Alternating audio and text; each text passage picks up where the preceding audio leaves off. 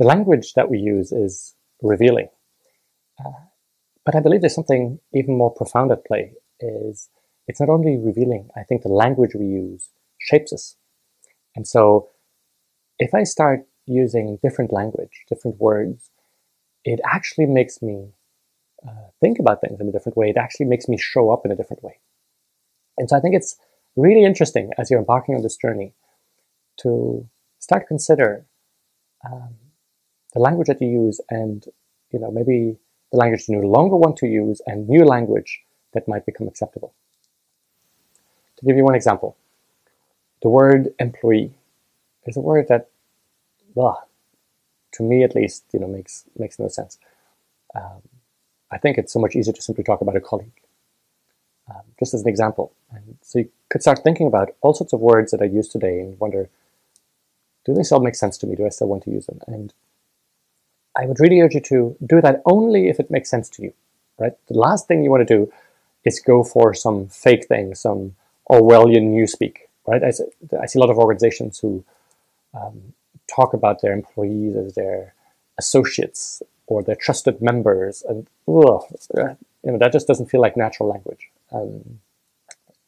In general, I think the rule should be, could we eliminate all management language and simply use a language that a 10-year-old might understand, right?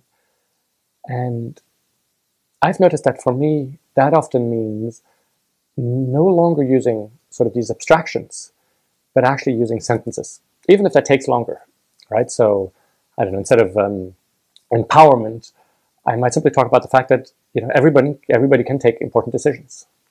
I think that just speaks so much more if we use everyday languages and sentences rather than abstractions. And then it's interesting to wonder, what new language could we start using?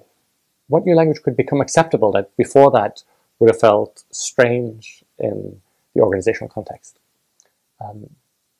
It could be simply fun and quirky language.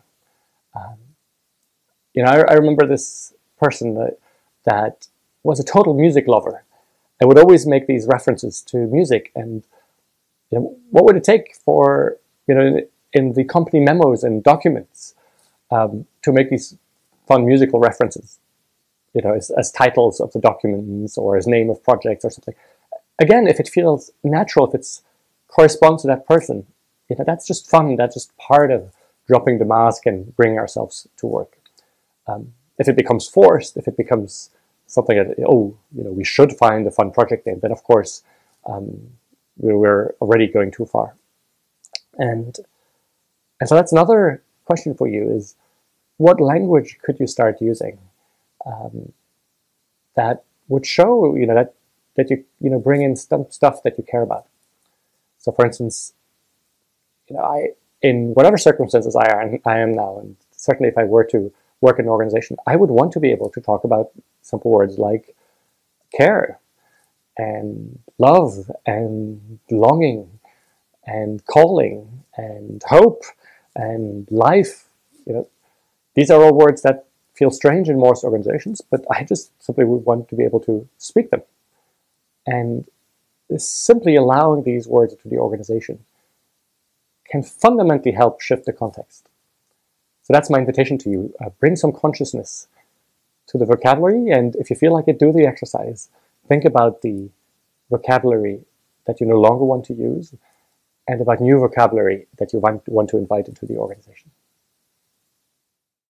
Perhaps you've noticed, there is no paywall, no monthly membership to access this video series.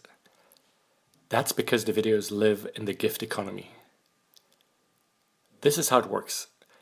I gift everything that goes into making the videos, my time, energy, and insights, and you get to choose what feels right to gift back.